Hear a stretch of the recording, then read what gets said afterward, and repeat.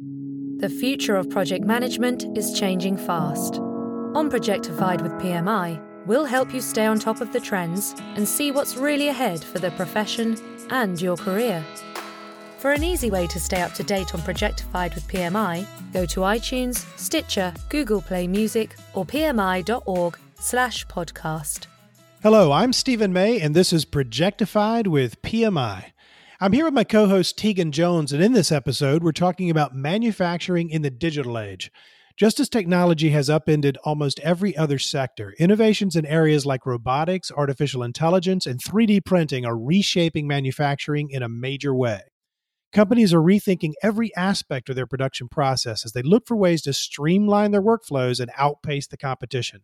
It's a time of exponential change in the industry, which is opening up a whole new universe of possibilities. But to take advantage of those opportunities, companies have to be willing to make big changes. And it seems like a lot of them really are. A recent survey by McKinsey found that digital manufacturing is a top priority for nearly 70% of industrial companies around the world. And if you look at major manufacturing hubs like India and China, that figure is a whole lot higher. So just to be clear, when McKinsey talks about digital manufacturing, they're talking about three main things: connectivity, intelligence, and automation. It's really about how advances in these three areas work together to make factories more productive and efficient. And this is where we start to see the Internet of Things really making a big impact. We often think of the Internet of Things in terms of connected consumer devices, the Apple Watch or Google Home, but industrial IoT projects are attracting a lot of investment, and manufacturers are really leading the way. What that looks like is something I recently discussed with Siddharth Verma, Global Head and VP of IoT Services at Siemens, and we'll get his take on what's next for the sector a little later in the episode.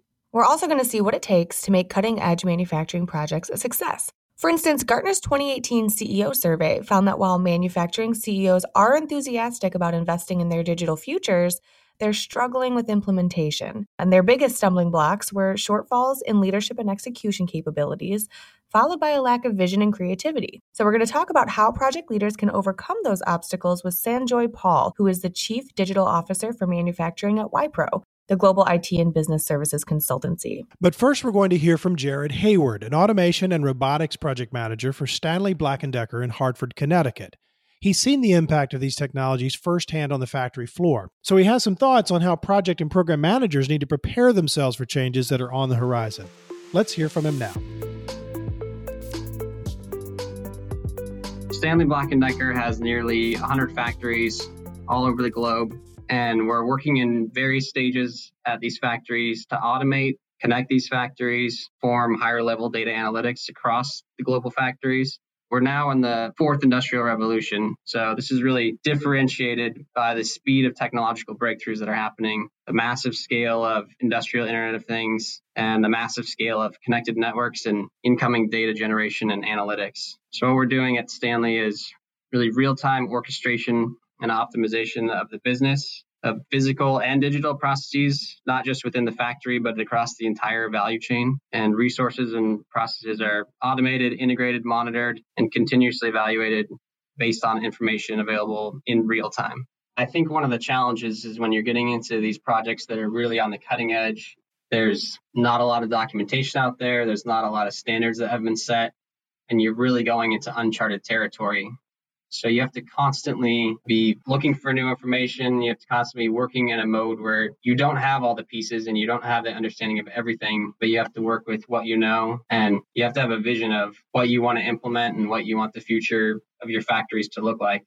You have to be able to operate in that kind of environment. In today's world, a lot of companies, including Stanley Black & Decker, are really looking for people with specialized skill sets and really education and training and ideally experience on some of the latest trends in manufacturing, such as machine learning, artificial intelligence, the latest trends in robotics. So a lot of companies that are hiring and promoting are really looking for a greater level of specialization. Project management is not really enough.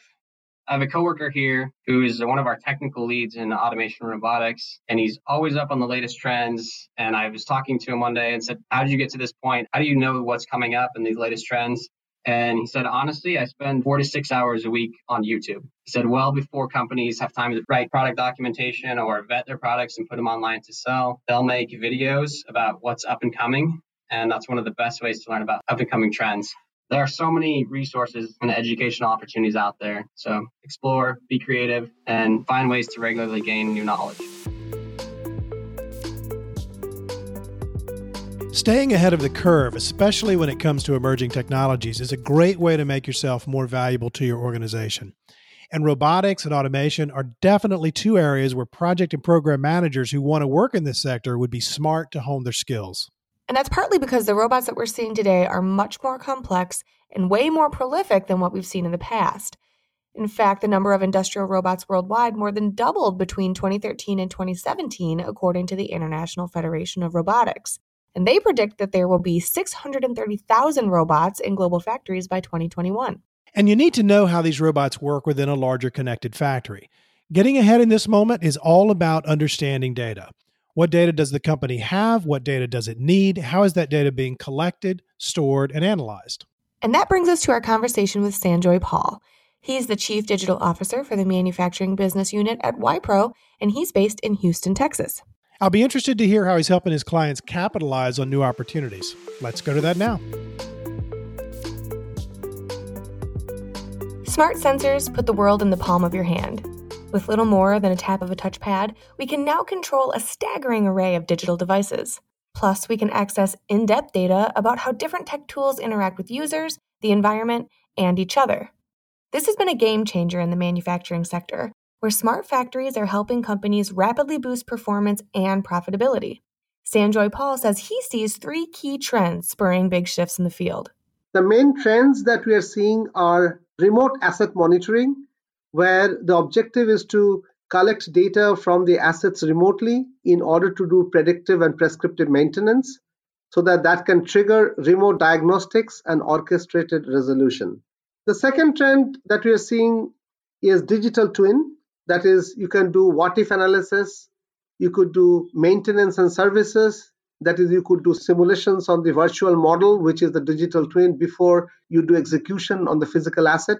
And also, people are talking about digital twin of a process, like can I have a digital twin of the supply chain? The third thing that we're seeing is smart field services. And this is triggered by remote asset management, where you know there is a potential problem or the problem already has happened. So in which case you have to allocate the right resources with the right skill set and the right equipment so that the work can be completed in the first attempt. Smart sensors can also inform better project decisions. But to make the most of the data at their fingertips, project teams need to focus on the fundamentals. The project managers need to have a good flow of information between project team distributed globally and the customer to facilitate real-time access to project information and enable effective decision making. And that leads to efficient time management, as that enables the project manager to set a realistic timeline, balancing the life of each project team member as well as stick to the agreed deadline. Using this data during project planning helps teams stay aligned to strategy and deliver the intended results.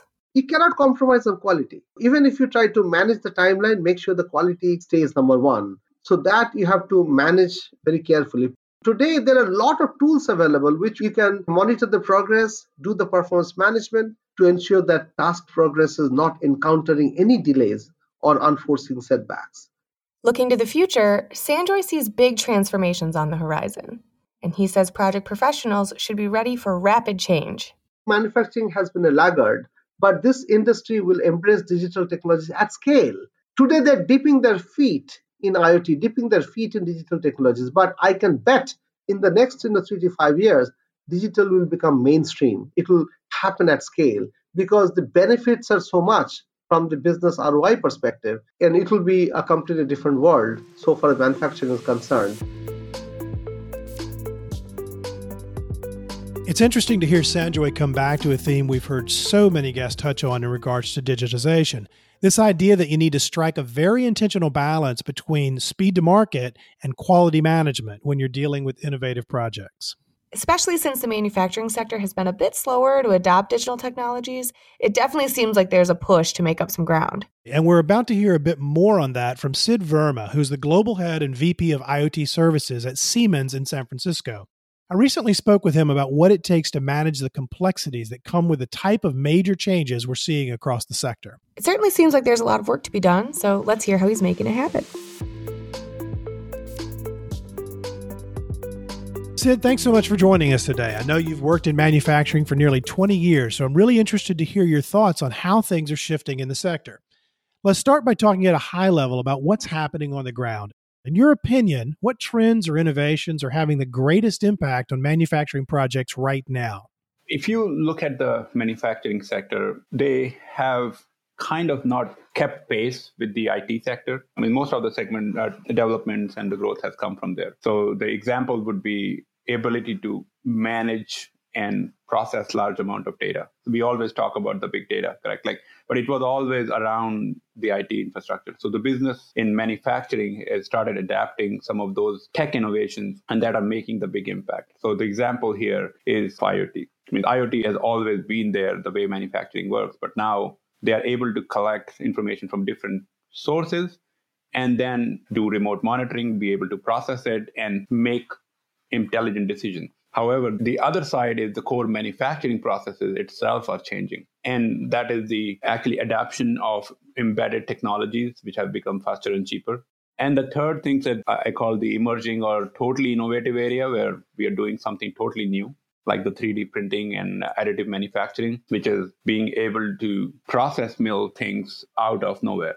So I'll put that in like 3 buckets for myself when I say what's happening in manufacturing. And they all kind of come under that Industry 4.0 bucket nowadays. That's fascinating to see the kinds of changes that we've become accustomed to from the IT or technology sector getting pulled into and adopted by manufacturing. And then, of course, as you described, even core manufacturing processes are beginning to change as well.